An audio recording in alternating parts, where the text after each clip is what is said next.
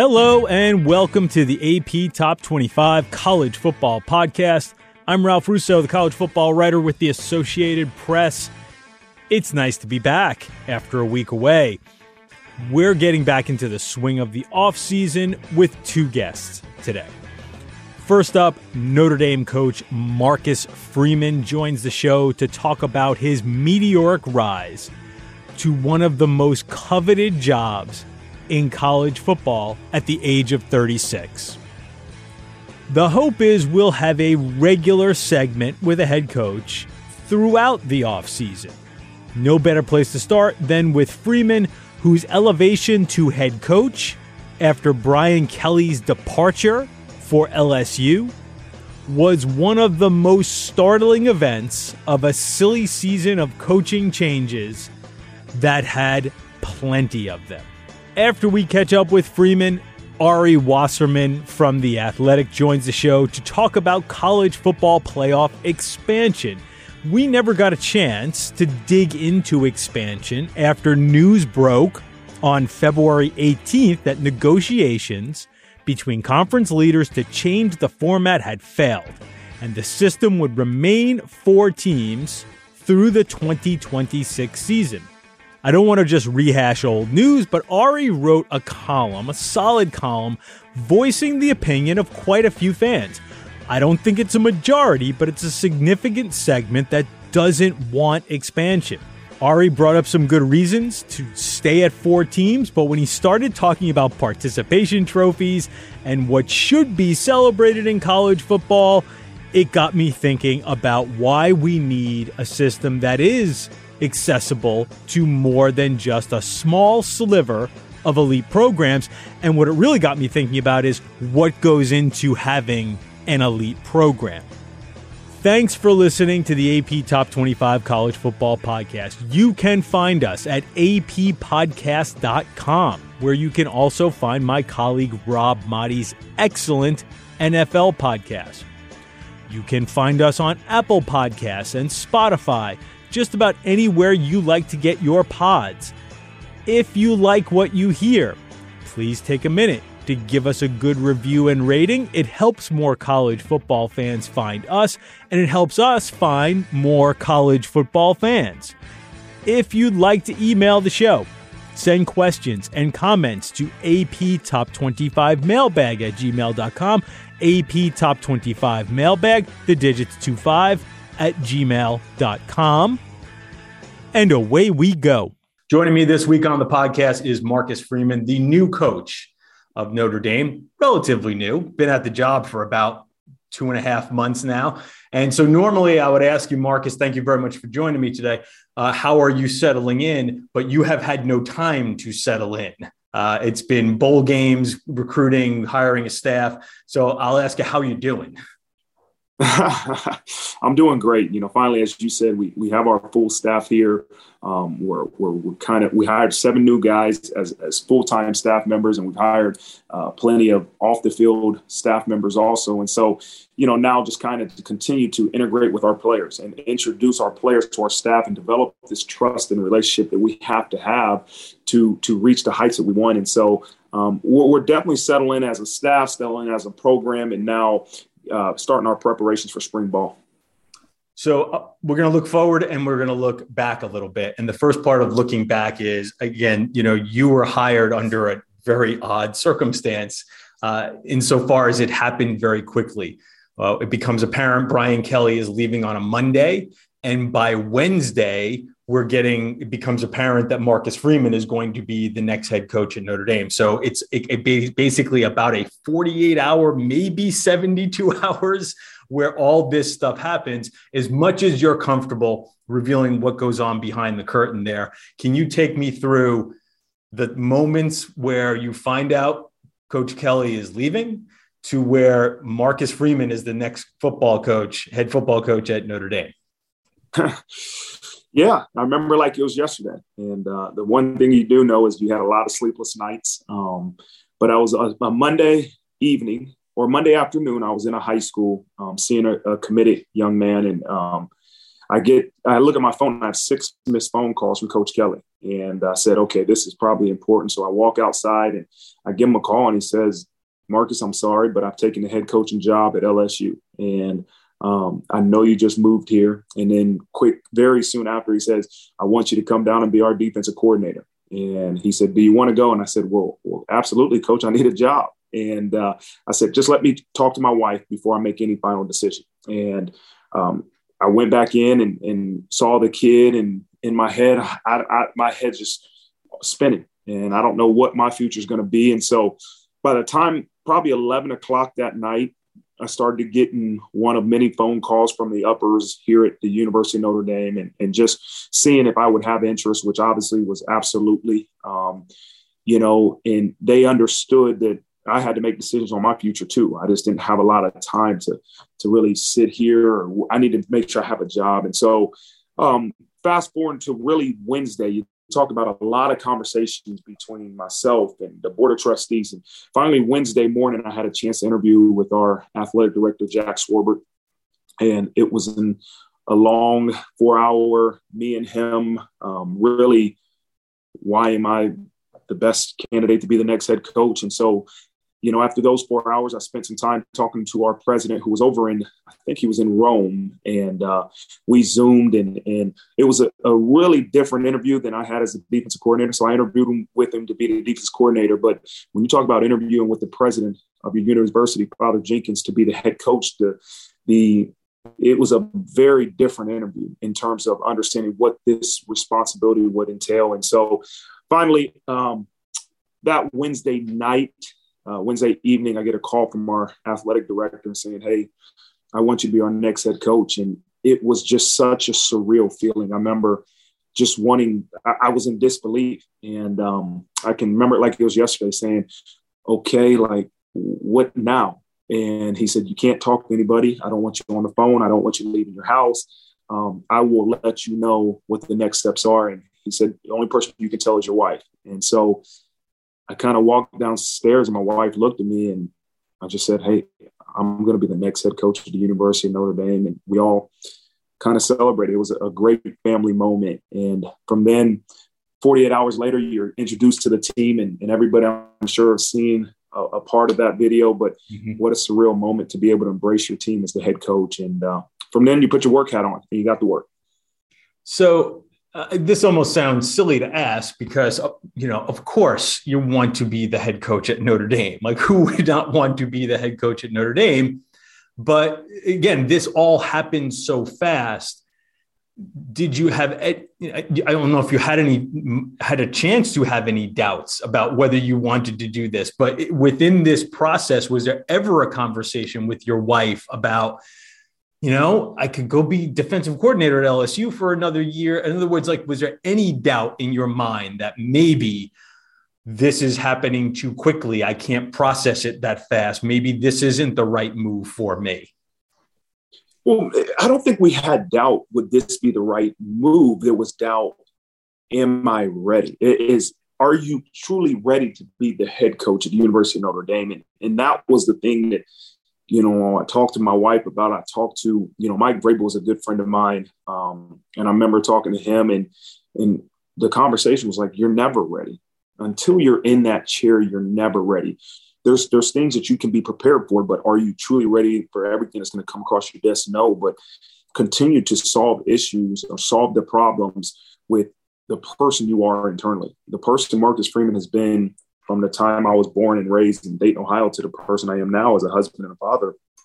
That's how I solve my issues with my heart and doing things, hopefully, with integrity and doing things the right way, but working extremely hard. And that's just to continue to, in my head, okay, what do I need to make sure I'm prepared for is the thoughts that went to my head. But there was never, ever a doubt in my mind that I wanted to be the head coach at University of Notre Dame. It's so interesting the way you put that and the way Coach Vrabel put it to you, that you're never ready. I use this example, Marcus, guys who do what I do for a living, we write about college football and we like to spout opinions.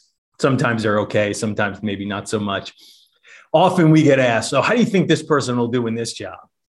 And for years, I would try to give, serious answers. But the longer I've done this job, the more I realize, like, listen, guy seems like X, Y, or Coach X, Y, or Z, Marcus Freeman, whoever it may be. Seems like a good coach, but you never know until that coach is in the chair. There's been a lot of and because it's not just how good a coach you are, it's how good a fit you are, how good the circumstances are around you. So I think it's very interesting, the answer of like, you're never really ready per se, because the job itself is so unique. And also the head coach job at Notre Dame is different from another school and different from another school. So it's in that perspective, it was interesting to me. And I wonder, when you heard that, like, was that enlightening to you, or did you have a sense that that was the way you've thought about these jobs as you've come up in coaching in a very short period of time? Yeah, I think that I always continue to learn on the job. And I think about when I was a first-time linebackers coach at Kent State University, and you think you have a clue, but you have no clue really what coaching entails. And you go from there to Purdue, and I think you get better. You get better at your skill set, Then all of a sudden you go to your first-time defense coordinator at the University of Cincinnati. And I had no clue really what that would entail in terms of, okay, you implement the scheme, but there's so much more to that in terms of a leadership role. And so the same thing, the requirements when you come to Notre Dame are completely different. And so I think the ability to look at a situation, address where you need to enhance that, and find different ways to enhance it, something I've always done and that I'll continue to do, right? I can't wait to hopefully 2, 3 years, 4 years from now, looking back to the first year as the head coach of Notre Dame and say, man, look how you've grown. But hopefully it ain't that long, because hopefully we grow really fast. Your career, I want to make sure I had this right. Did your career in the NFL ended after you had a diagnosis of an enlarged heart? Yes. Again, you're on 3 teams in 1 year, right? And so I've been cut from the Chicago Bears, we're cut from the Buffalo Bills, and I finished with the Houston Texans. And then all of a sudden I'm thinking maybe this is time. And I remember going to see Coach Tressel saying, hey, I think I want to be a GA, a graduate assistant at Ohio State, and the Indianapolis coach call. And I remember he said, as long as you can play, go play. Come back, you can always come get into coaching. And so I go to a physical in Indianapolis, and they find an enlarged heart valve. And to me, it's almost a sign from God that, hey, no, you're not going to keep chasing this dream. You need to get into your next phase of your life. And I'm so thankful that really did happen, and kind of started me towards my next chapter. So, but coaching clearly was a slam dunk for you. You had already thought, looked at your future and thought, okay, when the playing days are over, coaching is where I'm at. Well, I didn't at first. When I was in college, I wanted to be an athletic director. And I always said, I don't want to work those crazy hours these coaches work. And I'm like, that's not what I want to do. And I actually GA'd my senior year for Gene Smith at Ohio State. But then all of a sudden, you think everybody thinks they're going to play 10 years in the NFL, right? You're going to have so much money, you're going to be able to figure out what you do with the next chapter of your life. All these young people I talk to now, that's their only mindset. How long will I play in the NFL? Well, all of a sudden, when you're on your 3rd team in 1 year, you're like, man, am I ready to move away from this game so quickly? And that's kind of where I developed this passion for coaching. So I thought, right? It was, hey, I was on practice squad. I'm enjoying watching film. I'm enjoying being a part of the football program in Houston. And then all of a sudden, but I wasn't playing because I was on practice squad. And I'm like, maybe I do want to get into coaching instead. And so I thought in my mind, coaching was what? Just developing these defensive schemes and can we be better than our opponent? It had nothing to do with serving young people, but that's what I quickly learned college coaching is about. And it's when all of a sudden you give a young person tips and keys to have success and they achieve it. It's the greatest feeling that for me that I could ever have. And so I've developed a strong passion for serving young people, helping them reach their goals. And that's to me why I do this. It's not as much as, just being better than your opponent, being the best scheme guy. No, it's making sure that you help young people reach their goals. Okay. So, I made mention every job is a little different. And Notre Dame is maybe more different than most head coaching jobs. Frankly, we use the word unique. Notre Dame is unique. And in many ways, frankly, also Marcus, it might be the toughest job in college football. So no pressure, right?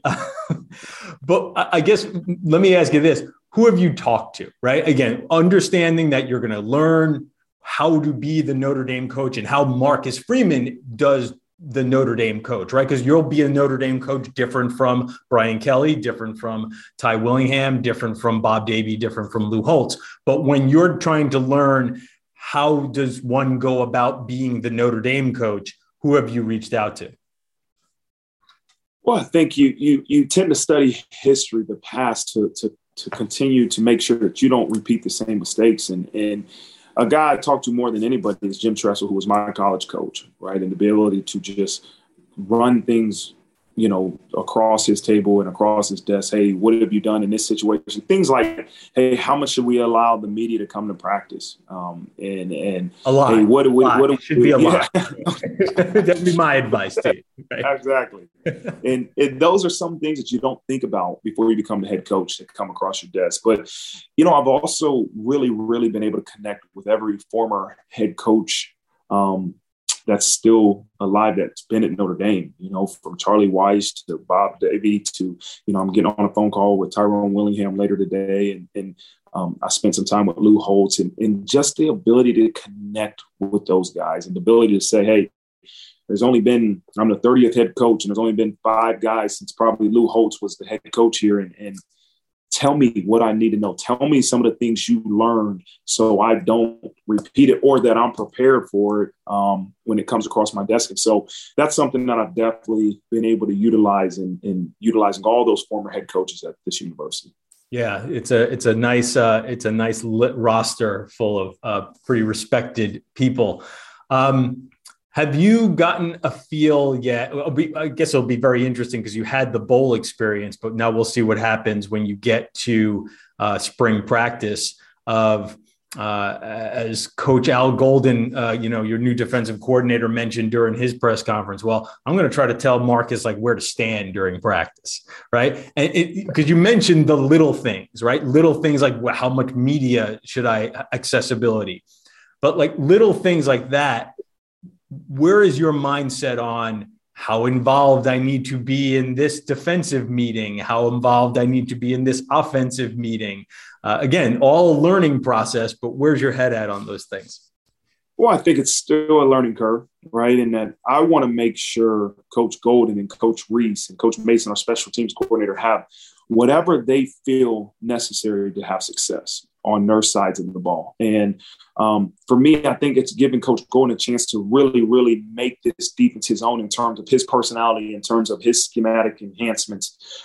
He came in and said, listen, I want to start with where you guys finished last year. I want to learn what our current players know and be able to enhance from that point. And so, I've been letting him fortunate for him, he played in the Super Bowl and he just got here probably 2 weeks ago. And I know he's really, really been diving deep into that. And the same thing with Coach Reese, for me to be able to learn more offensive ball and to, tell him things that I see from a defensive side of things. And Coach Mason, our special teams coordinator, be able to help him. Hey, what do you need from your head coach? Well, hey, I want you to make sure that you are in our meeting so that our players know that it's a point of emphasis. Absolutely. I'll be in every meeting. I'll make sure that, I'm coaching a position. And so I'm still kind of figuring that whole thing out. The one thing I know for sure that I have to be the lead guy is for recruiting, because I know that that's the quickest way to make sure that you enhance your roster. And that's something that I want to be the example for our staff in terms of the way we recruit and how hard we work. And that's something that I've been doing tirelessly, is making sure we recruit as a staff and I recruit as a head coach harder than anybody else. Let me ask you about recruiting. I was going to ask you about Tommy Rees, but we'll get to that in a second. Let me ask you about recruiting, because Notre Dame has I would say, a formula that works pretty well. Catholic schools all over the country that are pretty productive feeders for Notre Dame, though you're not limited to that. Is there anything different? Is there anything different to your approach, maybe your strategy to recruiting that we will see a change with Marcus Freeman as the head coach of Notre Dame, as opposed to when Brian Kelly was the head coach and Marcus Freeman was just an assistant?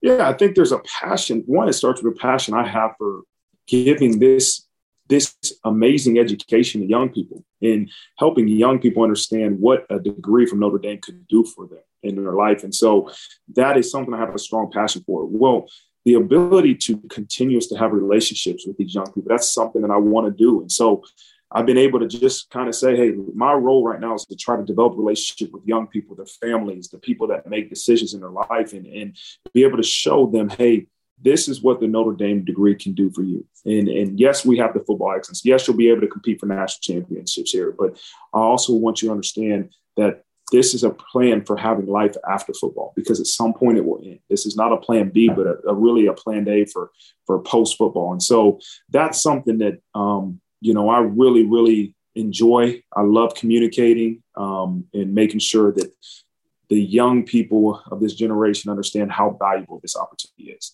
What's your relationship like with Tommy Rees? Yeah, listen, I don't think I'm speaking out of school here. Tommy is a former Notre Dame quarterback, a really highly regarded young coach like yourself. I imagine, I know he had conversations, and I'm sure to his mind, he thought, well, why can't I be the head coach at Notre Dame? So he decided to stay on board.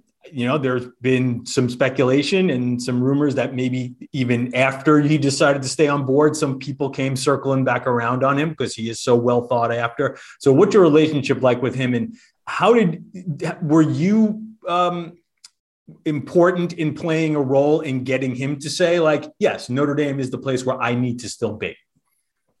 Well, I think Tommy Rees is a guy that loves this university. He played for obviously this place, and he bled it for Notre Dame, and he loves being a part of this place. And so I want to do everything in my power to keep him. I think he's a tremendous offensive mind. The things he's been able to, me being on the defensive side of the ball, to seeing the enhancements that our offense made throughout last season and what they're doing now is been tremendous. And it's a credit to him and the work and the enhancement that he's continuously doing. And so when you're at Notre Dame and you have success, you are always going to be attracted to other places. And fighting some of the places that we had to fight to keep him this year is just going to continue to me to escalate because of the success I hope we all have. And at some point, I want Tommy Rees to continue to grow and reach his ultimate goals. I know he wants to be a head coach, and he deserves to be a head coach. And the more success we have here, the more opportunities he will have. And I really, really hope that all of our coaches have a chance to reach their ultimate goals. Okay. Marcus, you 36 years old, again, one of the youngest coaches in major college football, probably in as good a shape, I think. I think it's fair to say, as most coaches, any coach in major college football, if necessary, could you play a couple of downs? Oh, no way. I tell them all the time. I make sure I work out just in case one of the young guys want me to go get maybe a play or two, an inside team run. But once they start throwing the ball and you got to run to the ball, that's out of my realm now. All right. Well, again, Marcus Freeman is the relatively new coach at Notre Dame. Really appreciate you joining me today on the podcast, taking some time, giving us a little insight. Good luck with your first spring practice and all the other firsts that still are to come with, again, maybe the most challenging job in college football. Again, really appreciate your time, Marcus. Thanks. Really appreciate it.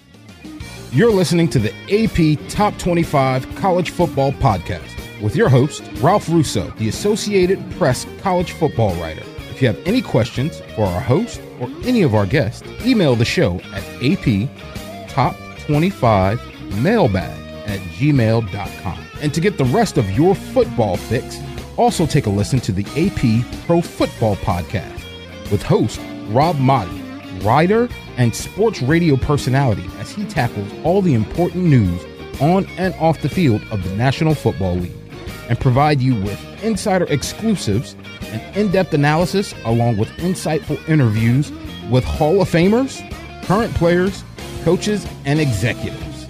Rob will take you around the league, break down the biggest games, and keep you in the know only the way AP can. Like, subscribe, and comment wherever you get your podcasts. Now, back to the AP Top 25 College Football Podcast. Joining me next on the podcast today is Ari Wasserman from The Athletic. Mr. Stars Matter. Covers national recruiting and all things college football for The Athletic. And you can hear him on the Andy Staples Show, another friend of the podcast, once or twice a week. Andy's like 5 days a week now, right, Ari? You're like 1 or 2 a week with him? I'm with Andy twice a week. I do an Ohio State show once a week, and we do a recruiting show once a week. So And that what a podcast, man. Yeah, it's a new world, man.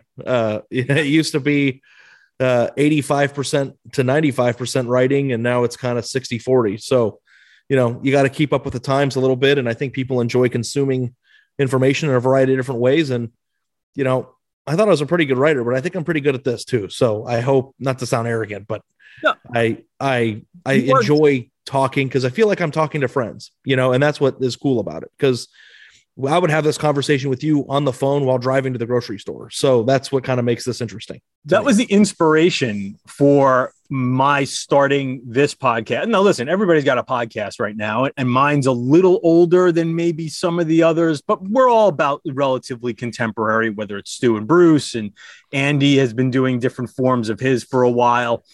We've all been doing for about the same amount of time when there was this boom, and they've been sustainable and worthy of continuing to do it. I mean, my show's not like a huge hit, but like it gets enough traction that's worth doing. And I only bring that up to say that when I first started doing it, my inspiration was we would go to dinner at an event, maybe before a game or at the playoff or something like that. And you'd be with, 3 or 4 writers, national writers, 2 or 3 maybe. And you'd start having these conversations where, like what we always do, about work. But our work conversations are about college football, right? About cool stuff like college football. And you listen to the conversation, and I'd be on like sort of listening and being a participant in the conversation and thinking to myself, this could be a podcast. Like if we just recorded this, people would be interested in hearing about all these conversations. So, now I've gotten to the point, the thing I say all the time, half kiddingly is 2 sports writers can't have a conversation without it being recorded for a podcast. Like this is just the nature of the way we converse nowadays. Yeah. I can't tell you how many times I'll be having a discussion with somebody and they'll be like, stop, save it for the podcast. So, it's kind of, but I do think that it's an interesting way of doing it because people are genuinely interested in this sport. And I don't think that you can hear too much about it. I mean, I cover it for a living. You cover it for a living. I find myself listening to other podcasts about college football. And I like too, that, like you said, we're all kind of doing it from the same starting point, but we all have such different personalities and different ways of attacking it that, I think that it's all consumable. And I don't think that, just because somebody listens to the Andy Staples show that they wouldn't want to listen to your show or Bruce and Stu's show or the Solid Verbal or all the other great podcasts out there that, are about the sport. And I know I used to listen to music when I drive, and now all I do is listen to podcasts. So it's kind of, it's just, I feel like a smarter reporter and a smarter college football analyst as a result of listening to other people who disagree with me or agree with me say what they have to say. So I know we're gonna get into some pretty heated debate here. I've got to feel like, because I feel like I'm the only person, and let me start this off. If we're going to talk about the playoff expansion to a certain extent, I don't want anybody listening to the show to think that I'm anti-expansion. Like when and if that happens, I think it's going to be great. Like, I think it'll be fun to watch. You'll get more good games at the end of the year. There'll be pros to it. But I feel like I'm on an island a little bit, just begging for somebody to agree with me that, hey, it's not all that bad right now. And there are some drawbacks to it. So, I'm like the only person I feel like that's written a column that says, you know what, maybe 4 is better than 12. And, I'm right or wrong. We're just talking about sports here. We're not covering the Pentagon. And it's all about preference, but I do think there are certain aspects of the expanded playoff that are going to change the sport. And I'm not sure people are considering all the angles of it. So I'm very interested to get into it with you. Okay. So I didn't want to necessarily completely rehash, but yes, one of the reasons why I brought you on is because, we're 2 weeks removed from this topic. So I didn't want to necessarily dive into the yes or no, should it expand that much.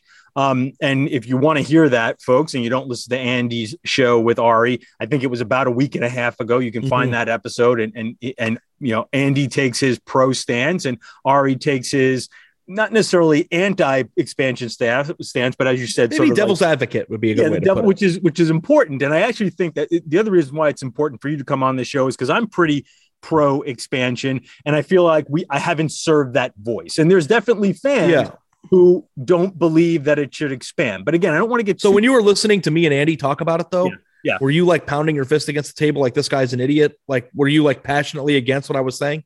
No, I mean, there was a couple of things, and here let's start. Okay, let's do it then. Because here's where it was. Like for the most part, I thought your main point was excellent, which is you're going to expand this playoff, and it's going to benefit the superpowers even more. Right? The few times that Ohio State hasn't gotten in, it would have gotten in if the playoff was expanded. The one time Alabama didn't get in, it would have gotten in. And if you give those teams more chances, that's right, they are more likely to win the whole thing. So I think that's a solid point. However, also your camera turned off. However, there was this part of your story that I thought that sort of set me off a little bit because it's got a trigger phrase in here for me. Well, I want to know why it's a trigger phrase. Okay. We'll get to it. But the CFP, I'm going to just read from your story, but the CFP is for determining the national champion. So why are we so insistent on inviting teams that aren't good enough? Do we want people hanging banners for CFP berths the way they hang Sweet 16 banners in college basketball? Do we want participation trophies? I hate that. I hate that phrase because I know the way it's used pejoratively and it drives me out of my freaking mind. In college football, do we want programs to celebrate that they got into the playoff only after it was opened up three times as three times as many teams? Do we want to devalue regular season losses? Do we want to give up playoff debates, et cetera, et cetera, et cetera? But it was really a lot about that participation trophy thing. So first of all, I hate that term because it's been sort of weaponized and it tends to be used by like meatheads who are just don't really, and I'm not accusing you of being a meathead. I'm not, trust me. but I wish I was.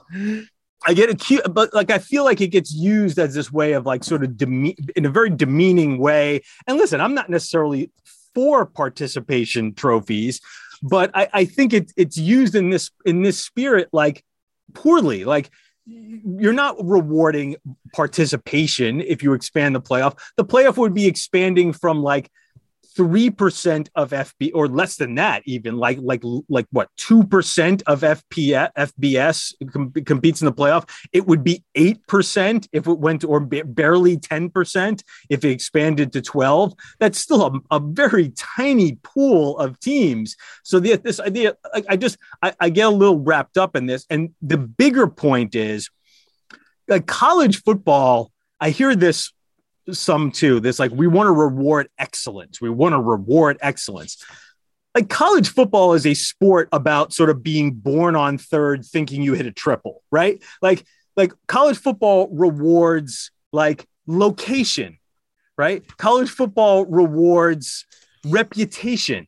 And I don't mean that in a way like those teams get a benefit of the doubt. I mean, like, you are good because you have always been good and you have established a tradition of being good. So we continue to go to your school.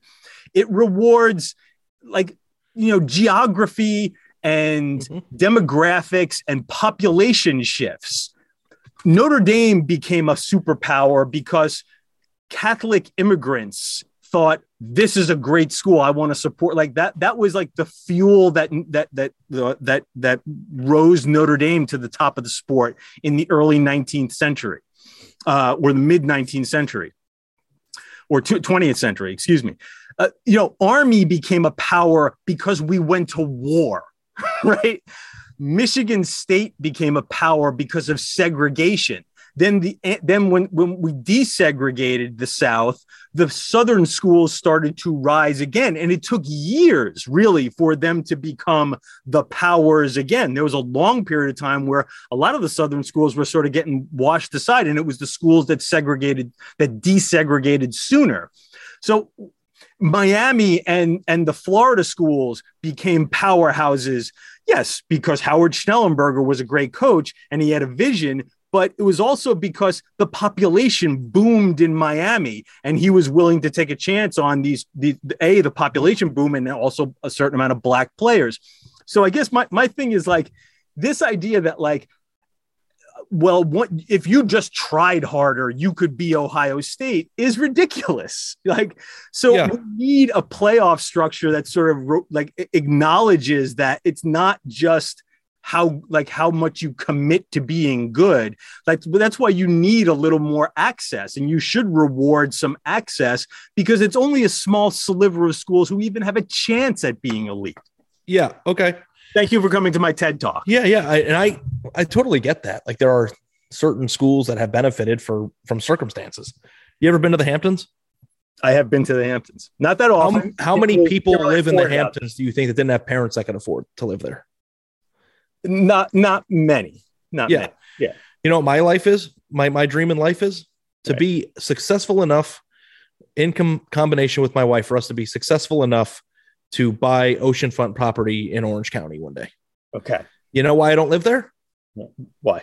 Because it's not priced for me right now. Right. And I know that a lot of people would like to live there, and they don't, because that's not the way the world works. So, and the thing that's like funny to me a little bit about the examples that you gave is that all the teams that you mentioned about being superpowers or being good are the teams that aren't making the playoff anyway. You know, like Michigan State, Miami, you know, Notre Dame to a certain extent. You know, we would be expanding it to teams that, you know, used to be superpowers that aren't. So, you know, the thing to me is college football has different layers to it. Certain teams doing something could be a failure to one team and a success to another. Like Wake Forest winning the ACC last year would have been a monumental accomplishment for that program that it could have hung a banner for, and it could have, you know, really celebrated for all time. And basically the season that they had, even though it didn't culminate in an ACC championship, probably still is going to be remembered forever. Maybe the best in program, yes. if not one of the best. So to me, I guess maybe one of the drawbacks of the playoff existing in general is that we have become so focused on who wins the national title, and that teams that have otherwise great years don't feel as successful because they weren't included in that discussion. But during the bowl season, there were only two teams, when bowls and the BCS were a thing, there still were only two teams playing for a national championship. And if you won the Rose Bowl, or you won the Cotton Bowl, or you did something that your program hadn't done in a long time, you could finish that year with a win and feel really good about yourself. So, like, to me, the playoff has taken that away a little bit. So I understand the idea that you want to give it to the teams that rise up and have once in a lifetime seasons, which happens for a new team, you know, every year. But to me, the college football playoff has always been and will always be about crowning a national champion. And just because there are teams that are in the have-nots category, maybe because of geography, or maybe because of unfortunate history, or maybe because their program hasn't had as much, you know, administrative or fan buy-in as some of these other schools. To me, expanding the playoff is saying, well, you're never going to be good enough to ever be Alabama or Ohio State. So what we're going to do is we're going to expand it just for your benefit so that you can feel good about yourself, only to get led into the slaughterhouse the way a cow would and lose by 40 to the team that belongs there. And it's like, if that's what people want, then that's fine. You know, if that's what you think is better for the sport. But like, if Wake Forest would have won the ACC last year and missed the playoff and then gone on to a New Year's Six bowl and won that bowl, I think that's a more fortunate outcome for that team and that memory of that team than it would be putting them on the same team, on the same field as Alabama. So, like, in my opinion, what Cincinnati did last year, what Michigan did last year, beating Ohio State and winning the Big Ten and making it to the playoff, Cincinnati being the first team in Group of Five to ever make the playoff, that accomplishment is transcendent because they broke through. And when Washington broke through, and when Oregon broke through, and when Michigan State broke through, those are accomplishments and achievements that weren't created in a lab because you're inviting more teams to play in that event. And what you're doing is, and maybe participation trophy is a trigger word for you, but you're giving people an opportunity to celebrate inclusion into a thing that they don't belong in, only based on the expansion of it and not because of merit. And I tell you, if Michigan would have made the playoff for the first time as a number 9 seed, it wouldn't have been as special for them as it was this year. And I think there is something to that. And the other thing I'll say, you know, now that I'm on a roll here, is that the number one thing that we love about college football is when everybody on Twitter types in upset alert in September or October, and you're sitting on the edge of your seat. Alabama's losing to, Team X, or, Texas A&M, and I know they ended up losing this year and still made it, but or upset alert in September and October, and we all collectively as a nation watch it together because we're so excited about what could happen in that game and what the results of that game might mean. And granted, I know teams lose and still make the playoff, but if you create a 12-team playoff where Alabama losing or Ohio State losing to Michigan in the final week of the season doesn't matter, I think you're taking away some of the greatness of what the sport represents, which is you have to be as close to perfect as possible in the regular season every single week, or your chances of being in that Final Four are hindered greatly. And it's just like, do we want a scenario where Georgia, Ohio State, Alabama, and Clemson make it every single year, no matter what? Like, is that what we want? And people think that if the playoff expands to 12, that 1 year, a team that's a 10 seed, like this year's Pitt or Mississippi State 1 year, or whatever teams would have made it, is going to go on and make it to the Final Four or make it to the playoff or to the championship game the way it does in college basketball when these teams are physically incapable of doing that. So, I think that making it a winner's most elite teams of this year circle makes it more valuable. And I know that there are certain teams like Washington State or Oregon State or many of the other teams that have bad geography or are dealing with obstacles that other people aren't dealing with, but that kind of mirrors life.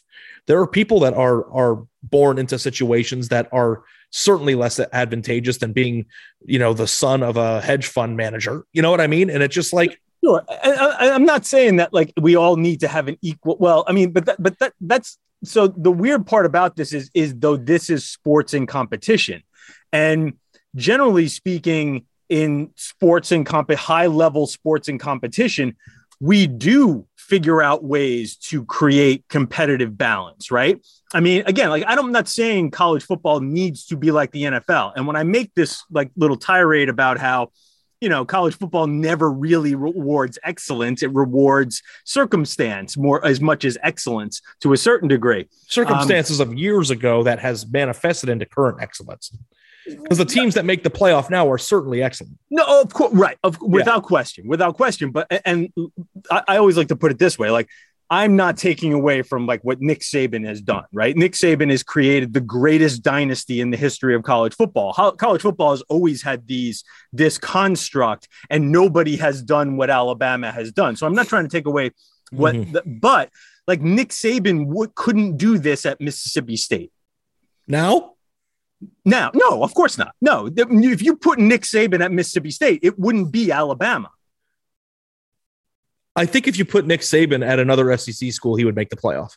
Oh, sure, but he wouldn't do what he's done in Alabama. Oh, yeah. I don't know if he would. I don't know if he could do it again in the next 10 years. No. But I'm Alabama. If you put Nick Saban, if you put Nick Saban at the year he came to Alabama, and said no, we're going to put you at Mississippi State, he would not have won 7 national championships at Mississippi State, because Mississippi State has a stadium with 50,000, 55. Well, now it's probably up to 60. Like it's just Mississippi State does not have but part of the reason for that too, infrastructure in place to ever match what Alabama has done.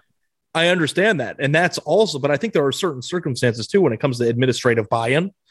If Mississippi State were to go out and get a coach like Nick Saban, then paying the money that it would have taken to do that and bringing him in would have been a step forward in the direction of buy-in to the program, which I think then would have transformed what reasonable expectations are.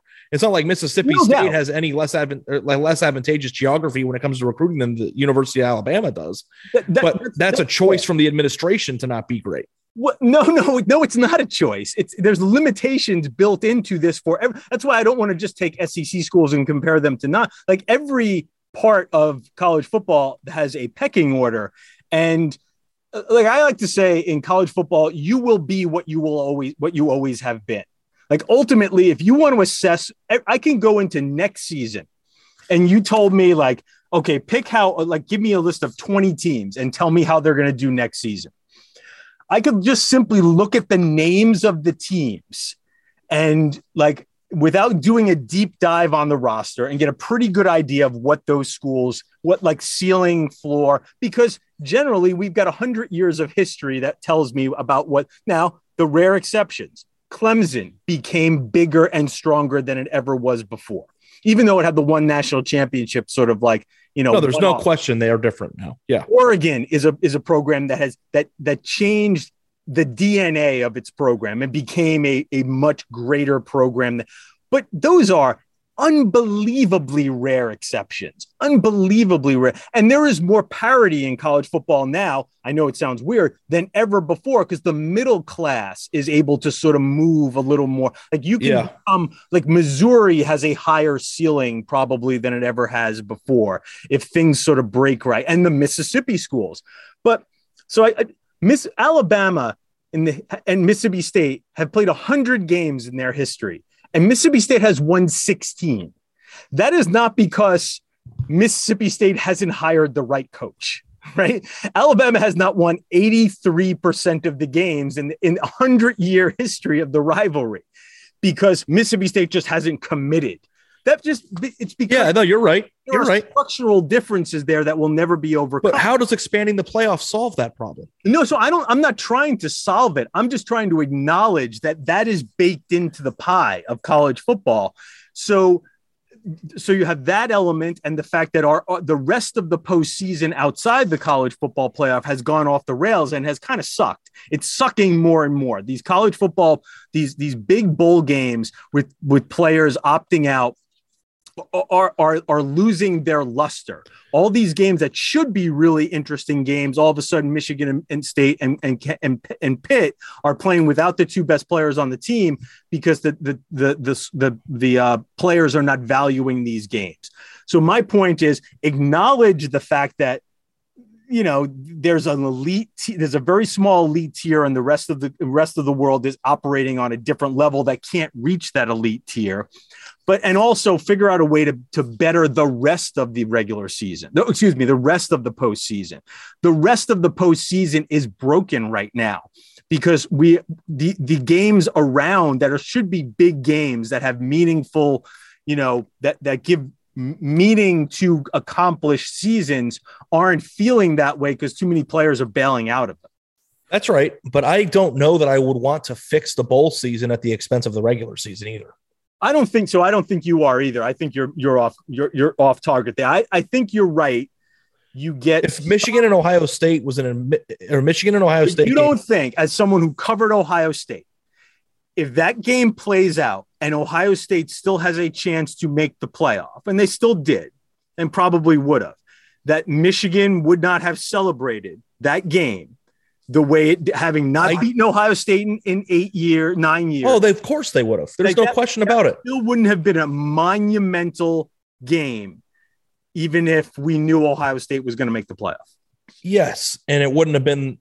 I don't know that the rest of the country that made that the highest rated game of the year would have been on the edge of their seats the same way that they were. I think that people.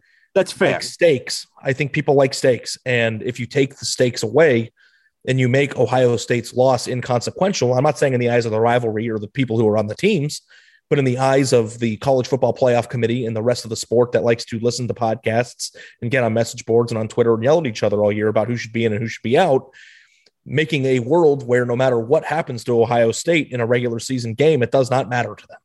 They have to lose 3 games or more. And even if they lost 3, they'd probably still be in to not make the playoff and be in the top 12.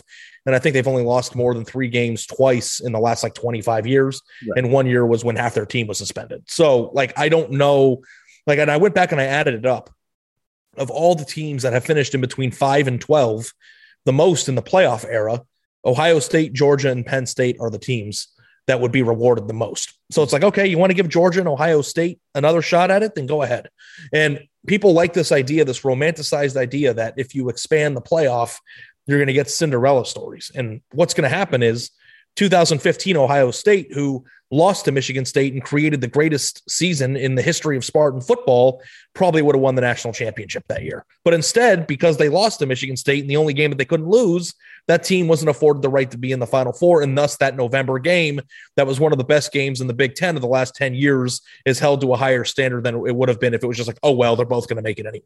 And I think that if you do that over the course of time, you are cheapening a regular season that is the best in college football and impacts all these teams with unfortunate backgrounds that you mentioned, only to reward us with an extra 3 games at the end of the year that really, it might be nice for them to win a playoff game, but are only a one-way ticket to a blowout. So it's just like, what we're going to fix we're going to fix the Cheez-It Bowl now. So that's going to be great. So we can watch Mississippi State in its greatest year ever lose 41-10 to Alabama in the playoff. Like, what are we doing? Like, it makes no sense to me. But I think you're also devaluing or not valuing enough. Like, yes, the biggest. Well, here let me dial back here. How many games do you watch on a Saturday, Ari? All of them. Yeah, you watch a ton. Yeah. So like you're like me. So like, and you can appreciate all of them to a certain degree. And I think most college football fans do. Well, I think college football is probably most universally watched by random fans of teams that aren't participating in the event than any other sport. I don't watch the Jazz play the Suns on Thursday night. The only other sport that can compete with that is the NFL. So maybe, but what I'm saying is, like, yes, like you lose some of the high wire act of that Ohio State Michigan game. But, and I would have to go look up here, like, who else? Like, I think Minnesota and Wisconsin played that day too, because I think they played a big game that day, if I remember correctly. But like, if like the winner of that game still has a chance to get into the SEC championship game. Oh, excuse me, the Big Ten championship game. Now all of a sudden that game is a high stakes playoff eliminator, right? There's all these other, and you can say, well, the best games lose a little, but there's all these other games. Like, why should Minnesota fans get to sort of dream about a playoff or a playoff appearance and how cool it would be? Hey, listen, if we win this game, we still have a chance to make it to the Big Ten title game. And if we go to the Big Ten title game and win that, we can make the playoff. They're not going to win the Big Ten title game. They don't do it now. Why would they do it in the future? They're not going to win that game. Even if the Minnesota-Wisconsin game meant more in that moment, everybody knows what's waiting for them. There's a power waiting at the end of the road of all these scenarios. And what's going to happen is a 27-point spread. So, but wait a second. So you don't think that it's still like I kind of understand what you're saying, but again, like occasional upsets happen and not very rarely on the stages that matter the most though. But so you don't think like it's even worth it? Then like, why even bother having them? Like, then why even bother playing the Big Ten title game? I mean, Andy, I think there's some question about a little bit too about like at some point though, you're narrowing the lens on the sport to the point where it's only about Michigan and Ohio State because that's the one game Ohio State might have a chance to lose. Like, I don't know if we want to narrow the lens of this sport to only these elite programs. Like, I think back to that day, Michigan beats Ohio State. Auburn and Alabama play the great Iron Bowl game. High stakes on that, though Auburn was out of it, but obviously lose. But if Auburn in an expanded playoff that year, it wouldn't have mattered. But yeah, and frankly, even if Alabama did lose that game, came back the next week and beat Georgia, they probably would have made the playoff. So even with 2 losses. And then Oklahoma and Oklahoma State play at night, and that's an amazing game. So that was an amazing day of college football around 3 games and 3 teams. That all of our focus was on us. Well, not 3 teams because Oklahoma and Oklahoma State were still in it. So 3 games, 5 teams that still had a chance to make it to the college football playoff. And I guess what I'm suggesting is like widen the lens from just these elite programs down. Doing that in November is good for college football. And I get the point of what you're saying. Like Minnesota, they're going to get to the Big Ten title game and they're going to get run roughshod by Ohio State or maybe some other Big Ten East power. But I don't know but again, that leads to the slippery slope of why are we playing any of these games? Why don't we just make it a little elite tier and they play against each other? But that's what's been happening. Right? But why can't the same 3 teams winning the national championship every single year? Still be that way. it will still be that way, but we'll get some better games along the way. That's all I'm saying, is that we will get some better and more intrigue along the way. And it'll be, I think it's manufactured intrigue based on inclusion. Because nobody's going to watch these games and think, wow, I can't believe they're going to win. They could win a national title this year. But being an elite program is based on a construct that's been in college football of location, circumstance, reputation. So I'm like, the whole thing is sort of constructed in a way that doesn't provide a lot of opportunity for growth, right? But this is a year, but we're coming off of a year though where 2 first-time playoff entrants made it.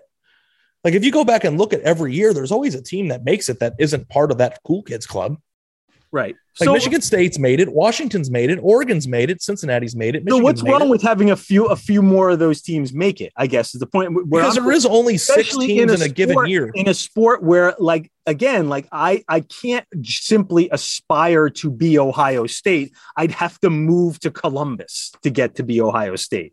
I'd have to move my university to Columbus and put 4,000. I don't know that I believe that. Now, when you did the Mississippi State Alabama reference, I absolutely agree that he wouldn't have won 7 or 6, whatever national championships he would have done. But nobody said, like, being Alabama isn't the goal.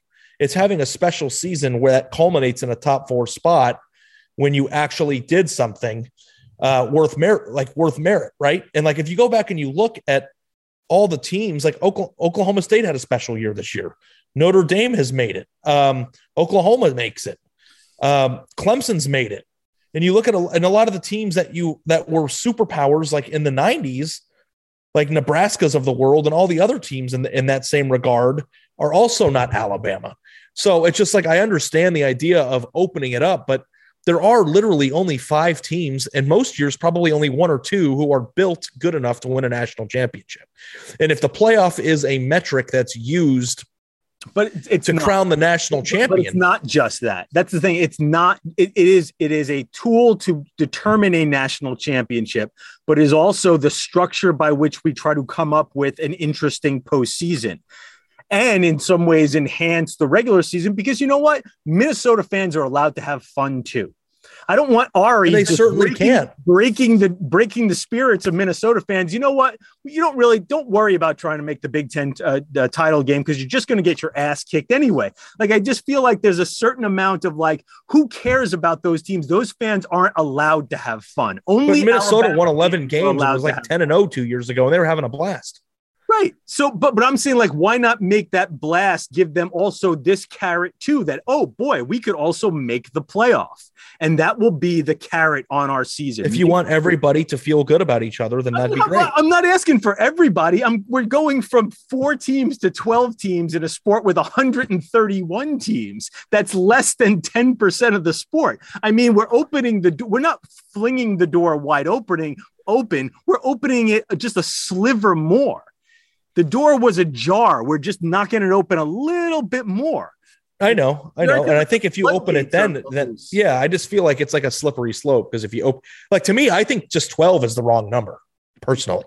I think if you want to expand it, go to 6 or 8. Like, there aren't 12 teams in college football that belong on that playing field. The reason why 12 I thought was good is because you avoid what you're trying to avoid, what you say you want to avoid.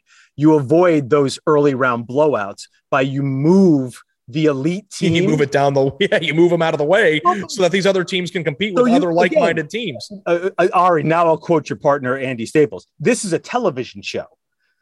Right? Like, we want to create good TV games. So that first round. I know, but that Michigan State Pitt game that you referenced had better ratings than most regular season NBA games. Yeah, but how cool would it? Listen, I understand. It's football. We love football. We watch football. We can bet on football. Football will always be king. But what I'm saying is, why can't it be better? Why can't we create spaces where where there are more games with stakes, so the players stay more involved?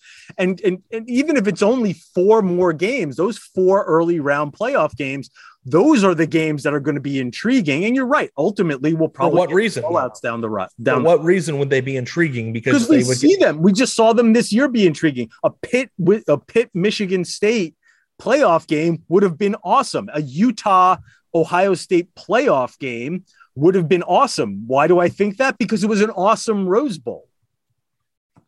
right? Yeah, I guess. If we took those New Year's 6 games, a lot of them are competitive. It's the ones involving teams 1 and 2 that tend not to be competitive. So push them down the line. And again, I think you're just anti little guy having fun. Like, I know I can't afford a Hamptons house, but like I can visit the Hamptons, right? Like, am I allowed to occasionally visit? I know, but people do visit the Hamptons in the 14 playoff. It's not like it's Ohio State, Clemson, Georgia, and Alabama only. But why can't 8 more teams visit the Hamptons? Why can't 8 more visit the Hamptons every once in a while? I don't think that's I think that's a funny analogy. I am not anti more people visiting the Hamptons. I'm afraid of what opening the door will do in the weird years where Alabama ends up losing games they shouldn't. And honestly, like, I don't know if I've got a good argument against that. Really. Like, I think that is a really solid argument to, like, we are just giving more. We love the upset. We're taking away the value of the upset, which is the entire tenet of the sport. Mm-hmm. If Ohio State, Clemson, Alabama, and Georgia get upset in the regular season, the response to that is going to be, who cares? They're going to make it anyway. Is that what we want? Yeah. And then the team that actually is the first 8 seed in the history of the college football playoff in the 12-team tier to win a national championship is just going to be 3-loss Alabama because it clicked at the end of the year? Right. Because they got healthy, right? Yeah, it's not like Pitt's going to go win a national championship. All you're doing is making sure that the regular seasons for the fans of the big schools don't really matter anymore. And you're putting them in a position where it's like, who cares if we lost to Michigan? Maybe we'll get them in the playoff again. And by the way, we might win a national championship still, even though our team didn't, like, losing to Michigan. The ultimate punishment of that for an Ohio State fan is not being in the Big Ten championship and not being in the playoff. That's the whole reason why the game is last at the end of the year. Like, and if Michigan would have lost the Ohio State game this year in a 12-team playoff, they would have gotten it. And it would have been like, what? I just don't know what we're doing.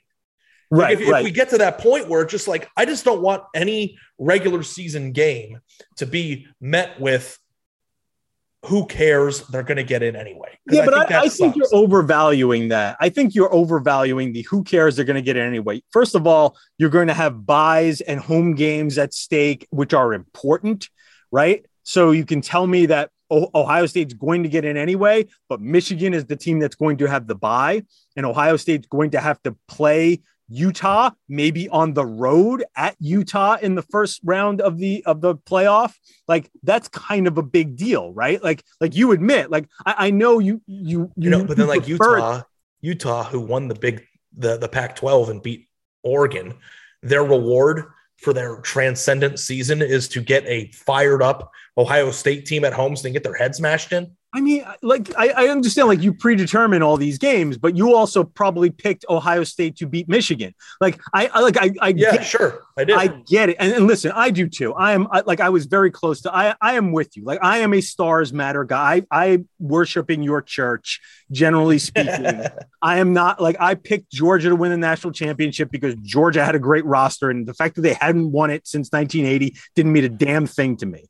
So, like, I am with you on these topics. But I want to pivot away from this for just a second, but I just also think that, like, there are other stakes involved here that will not make those games meaningless. And also, I think that you're overvaluing what it simply matters for Oklahoma State to beat Oklahoma. That's another one of those, like you know, like Oklahoma State in Oklahoma. Oklahoma is 82-19 against Oklahoma State. That is not because that Oklahoma State has not hired the right coach or not invested enough. That's just because there are structural elements of college football that prevent Oklahoma from being as good, or Oklahoma State from being as good as Oklahoma. But my point of it is, Oklahoma State beating Oklahoma will always be a big deal. Regardless, like, no matter what the playoff stakes are, it's always a big deal. What happens in the Michigan-Ohio State game is always a big deal. What happens in the Auburn-Alabama game is always a big deal, regardless of the stakes.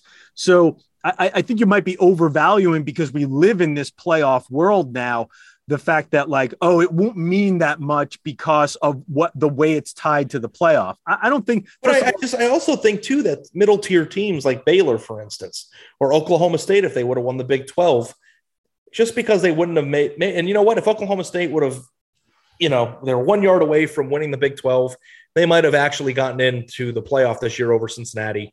But even if they wouldn't have, winning the Big 12 is a banner that they could hang that is every bit as important to them as a national championship would be for a team that is accustomed to competing for them. And it'll still be that, though. But it could still be that even if they move on to the playoff and get their head smashed. Yeah, I mean, I guess so. I'm just not the type of person, and I don't know if this makes me annoying to some of the people who are listening, but it's just like everybody gets what they want. Well, you know what I mean? Like, I want to live in Laguna Beach and I don't. So I'm going to work hard and try to achieve doing that thing again where you're trying with like everybody. No, everybody doesn't get what they want. It's only a few more teams. It's just a very few more teams that we're doing this with. But there's going to be half the field is going to be ill-equipped to win a game at the highest level, which I think kind of waters down the product a little bit. Let me pivot this a little bit. Do you think college football, because we're changing everything in college football now, right? We're going to be paying players to a certain degree. We are transfer portaling. We are blowing up college football and sort of almost, do you think there should be some measures to create real competitive balance? Like, again, like I'm not necessarily, like what would those be then? And I'm not saying I'm for that. Maybe you limit, you cut 85 down to 65.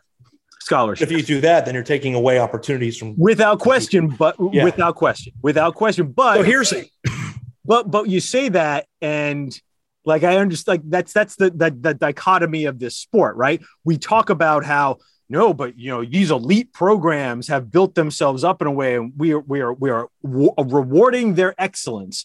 Well, let's see how excellent they would be if they had to actually, if they didn't have all these built-in advantages over their competition, and they had to really strategize on how to. Let me extend an olive branch. Yeah. I don't think there is, like, in a world where we're changing everything, where the transfer rule, NIL, all the stuff, the sport is evolving in front of our eyes. This last year might be the most transformative year for college football. Imagine the playoff on top of that, because I do believe it's going to happen eventually, Ralph. And when it does, of course, I will be front row center to watch all those games. Of course, I will. I'm not trying to act betting on Georgia Tech, North Carolina game, because it's a big game to see who wins the Coastal, and that 8-3 Georgia Tech has a chance to get to the ACC championship game and make the playoff. I mean, you're talking to somebody who's bet on like 2-on-2 volleyball.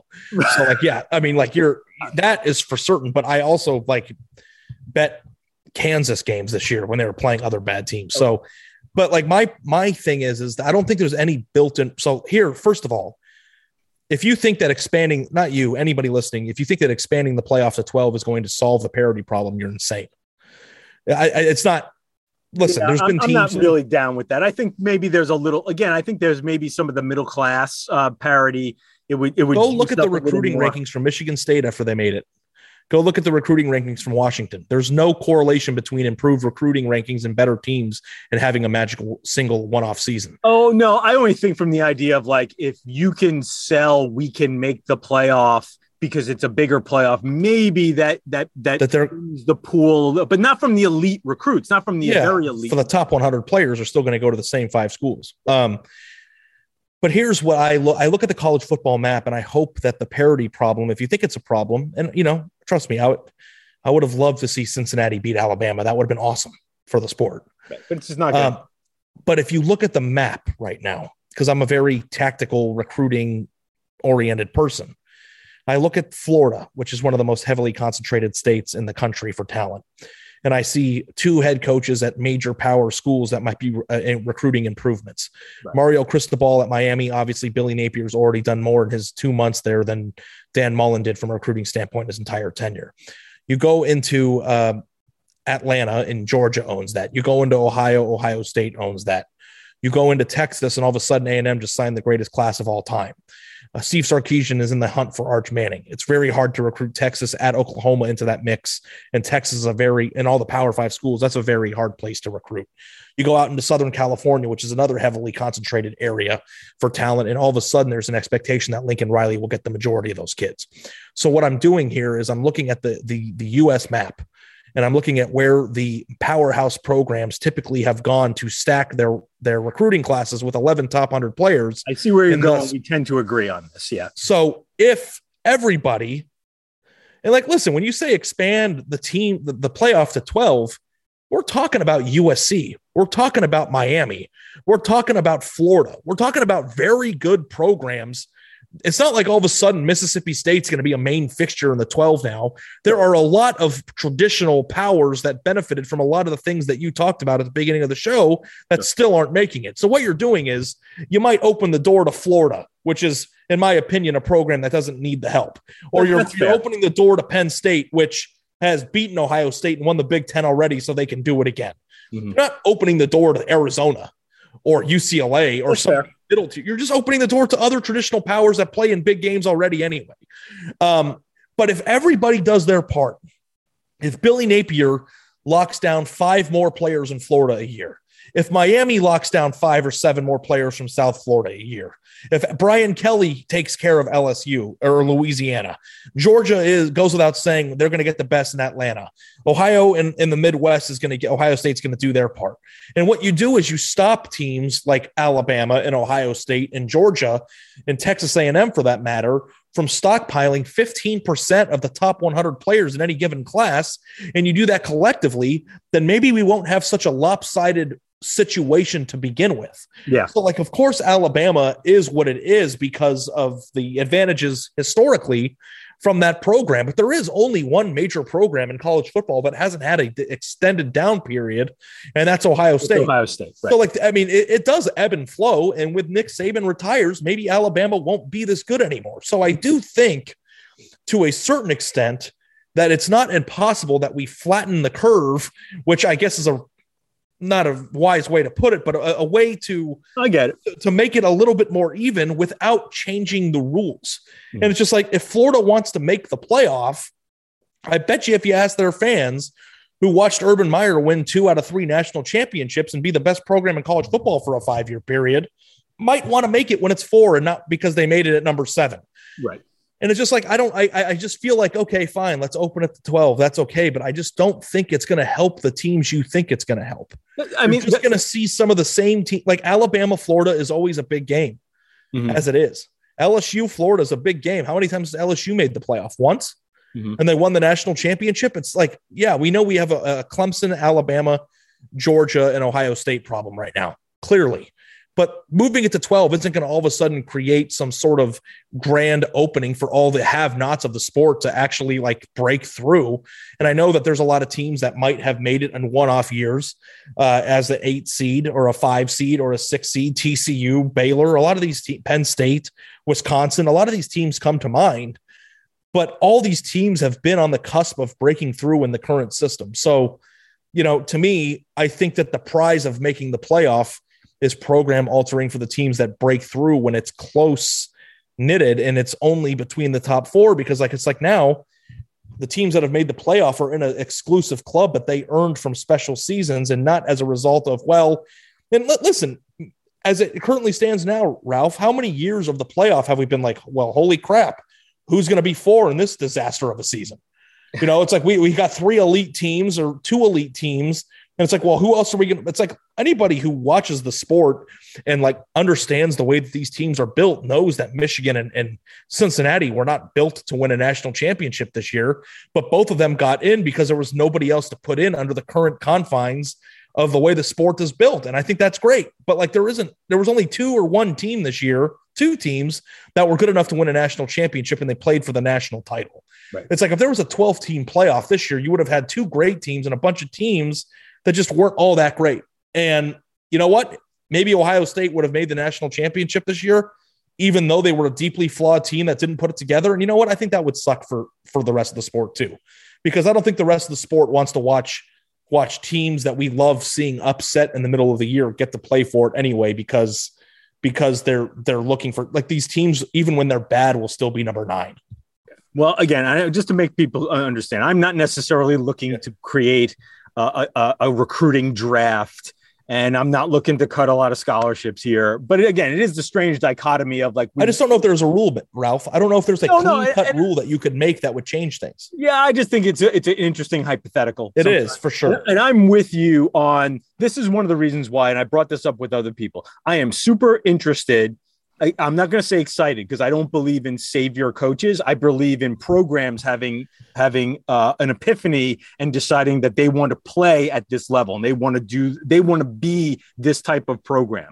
So Lincoln Riley being hired by USC is part of USC's strategy to again be an elite program and we don't know how much money he's making, but that was a financial commitment from an administration that was tired of losing. Right. Which is more important than who they hire. And it came with a lot of other financial commitments and and greater vision. And guess what? Now they're going to be better now because the program decided to put their foot down. We think so. We hope so. They will be. Yeah. We'll hope so only. And when I say hope so, because again, like the USC situation and the Miami situation, and you brought up a good one with Florida too. And maybe Florida State gets its goddamn act together.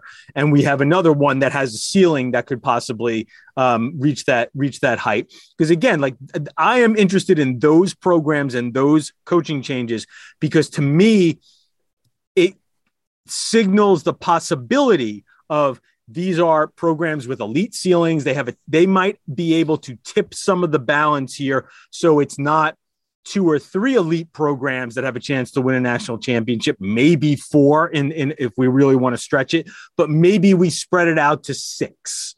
Maybe we spread it out to, within a given year, there are maybe 5 teams, 5 programs that are operating at a really high level and good enough to win a national championship. I don't know if that's the case, but that's why I'm super interested in what people have to realize too, is that if Florida is better, Alabama is incrementally worse.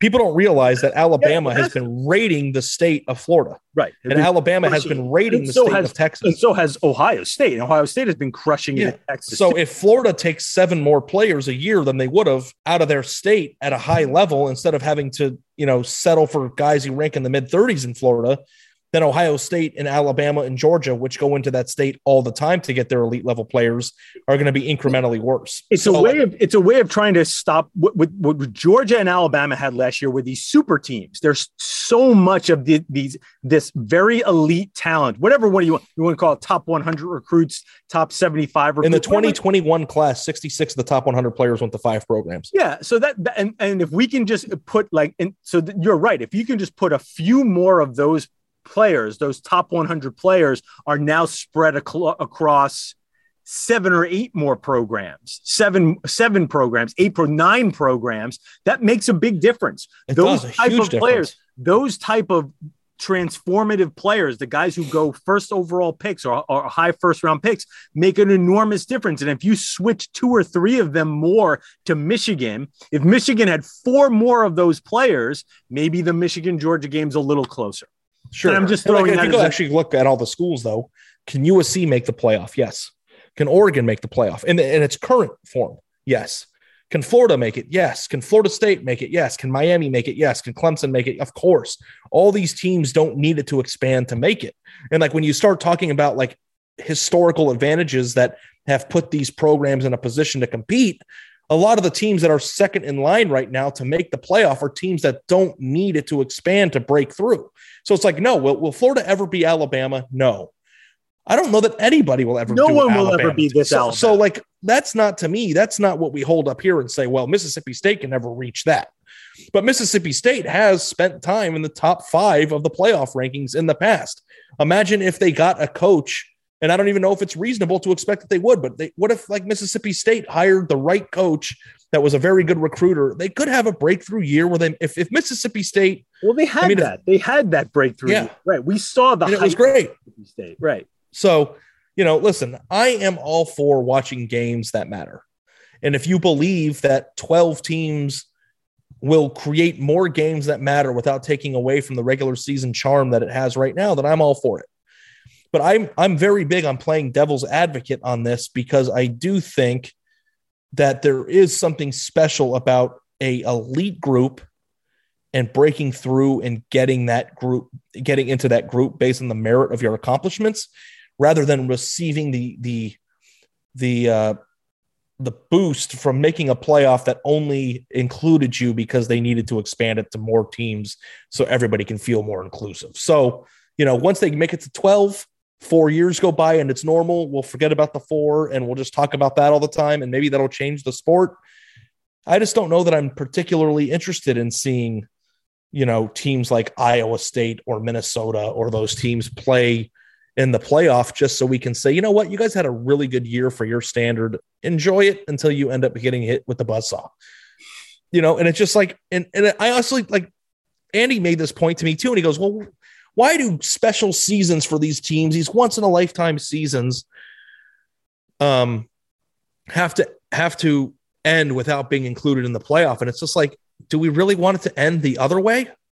Like, do you want these teams that will be remembered by their fans forever to have their final game of their special season, their once in a lifetime season, be a 29-point loss to Georgia? Or do we want them to just not be on that playing field and let them go win the Peach Bowl and feel good about themselves? And then they'll be able to, like the 2000, what year was the Oklahoma State year? Was it 11? 2011. Yeah, 2011. So do you think Oklahoma State fans right now, who would probably tell you right now that team was good enough to win a national championship, rather remember Oklahoma State as a team that was left out, or would they rather remember Oklahoma State as the team that had an amazing year and lost to Alabama by 40? And it's just like, I don't think that the what ifs, which is the entire foundation of the sport, are that bad. And also, I just don't, I don't know. I think I made my point. We have done this long enough. And here's the thing. The closest I've probably ever come to getting somebody to convince me that we should stay at 4 has been the last, I don't know, it's almost been an hour. We've been talking. Yeah. So congratulations. You have at least, I feel like you've mission accomplished in that, A, you almost convinced me. I still feel like I'm right here. Yeah. Expansion is better. But I appreciate you at least like presenting a good argument that could sway me a little bit. It kind of feels like politics a little to me, because it's like, and I'm not a very political person, but there are people listening to this right now that are like, go Ralph. Nothing that this idiot says I will ever believe. I am 100% for expansion. The sport needs it. I'm tired of Alabama and Clemson. Let's expand it. And then you've got other people who have already made up their mind. They're like, wow, this Wasserman guy really gets it. Yeah. And it's just like, I don't know that I'm trying to convince anybody, but I do think that having a intelligent conversation with a good back and forth with valid points on both sides is a healthy way to consume the sport. And for people who don't really know what side they're on, to try to contextualize it for them so that they can kind of formulate their opinion. So, I wasn't trying to change your mind. And I love college football, and more matchups means more fun for everybody. I'm all for it. And, I'm never going to be a person that just feels good for the sake of feeling good. Like I would rather, I don't know. I think if I were a fan of Team X and Team X never made the 14 playoff and then they finally made it at the 9 seed, it wouldn't feel as special as it would have for like the way that it might have felt for Cincinnati or Michigan fans. Here's the deal, Ari, and we'll end on this. When Liv is a little older, mm-hmm. you come to New York, your family, my family, we'll figure it out, and we'll both visit the Hamptons at the same time. We'll try maybe we'll do an Airbnb.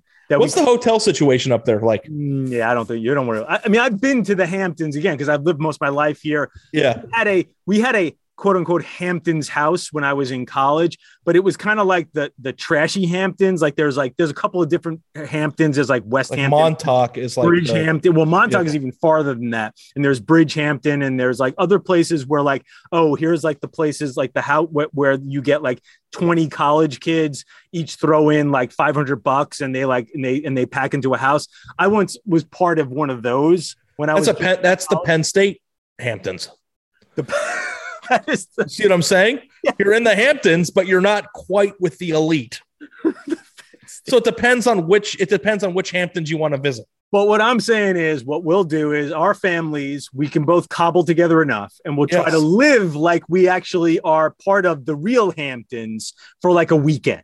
We'll fake it for a weekend. But everybody who's actually a part of the Hamptons and you'll lives enjoy that. Like, I know it won't be what your dream is to live in the Hamptons. But everybody knows we're faking it.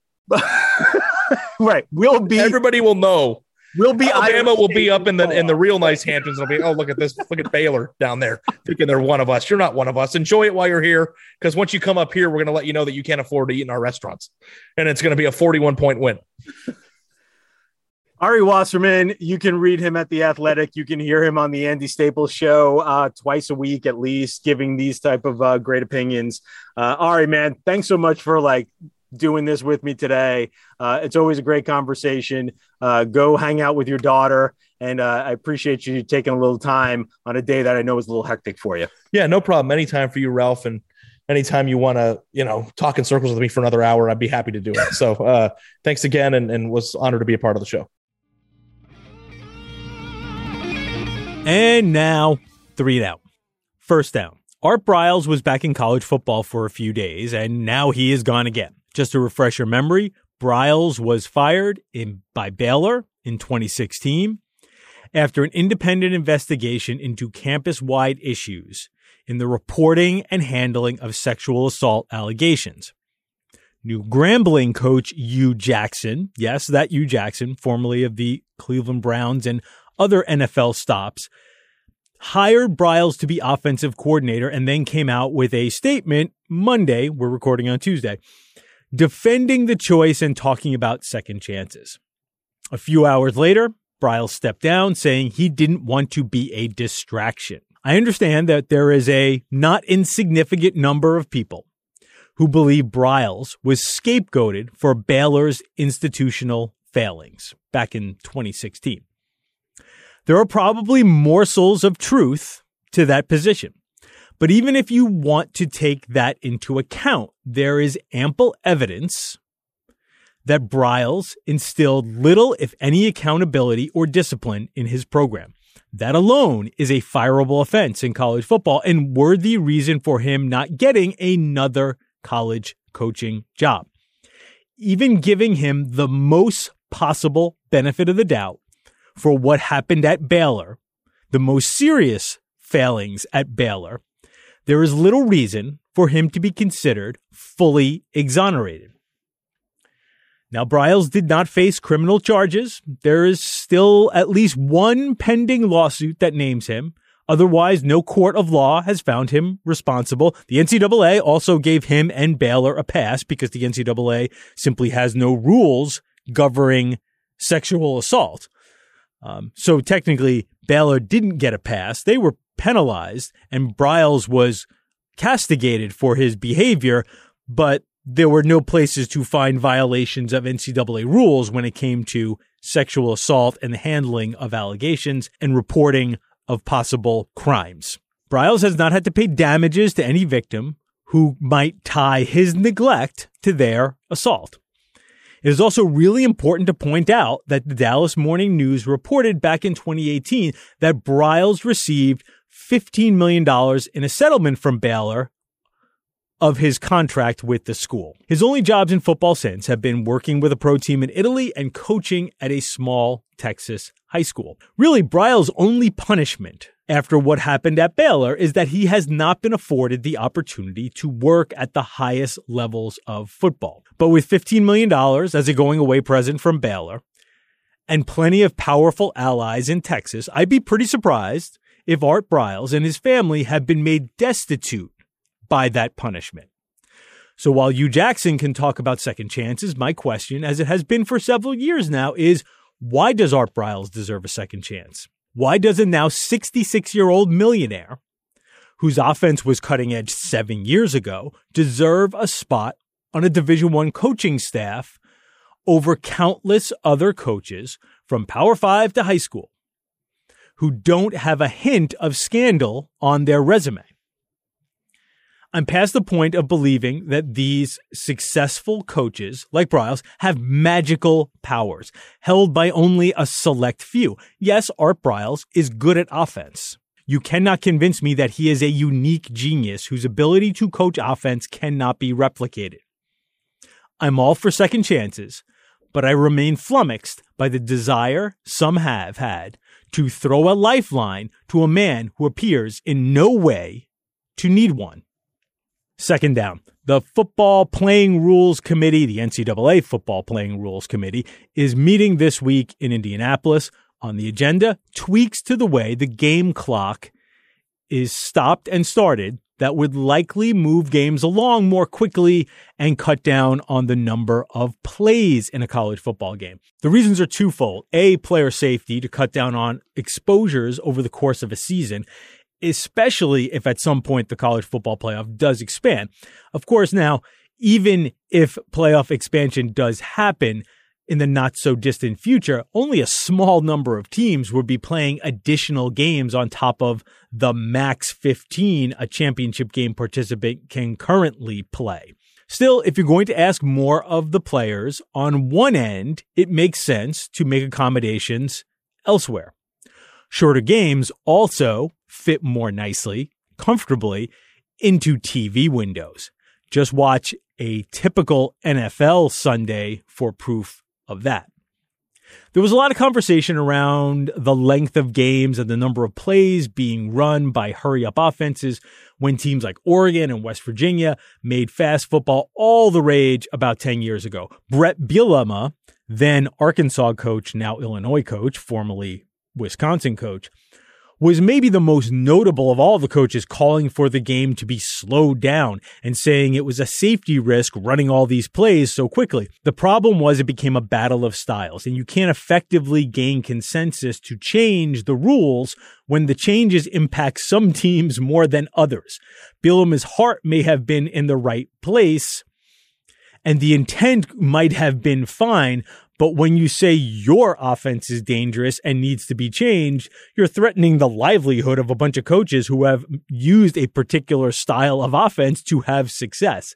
The ideas being talked about now to tweak the way the game is timed includes starting the game clock when the ball is spotted after an incomplete pass, much like it's done when a player runs out of bounds, and maybe running the clock after a first down. Now in college football, clock stops at a first down and doesn't start again until the ball is spotted and ready for play. You can do two things. You can either spot the ball faster or try to spot the ball faster and get the game clock moving again, or simply not stop the clock at all on a first down. Officials will tell you they're already picking up the pace on that a little bit and trying to spot the ball a little faster and get that thing going after a first down. Those changes could cut down on total number of plays, but still allow an offense to move quickly and ultimately control the pace of the game, which is the way it is now. Also on the Rules Committee's agenda, what to do about teams faking injuries to slow down those hurry-up offenses. And as always, targeting will be talked about. By the end of the week, the Rules Committee will come out with some proposals, possibly on these topics. The proposals get put up for feedback from coaches, administrators, whatnot, and eventually either get adopted by the Division I Council or punted on.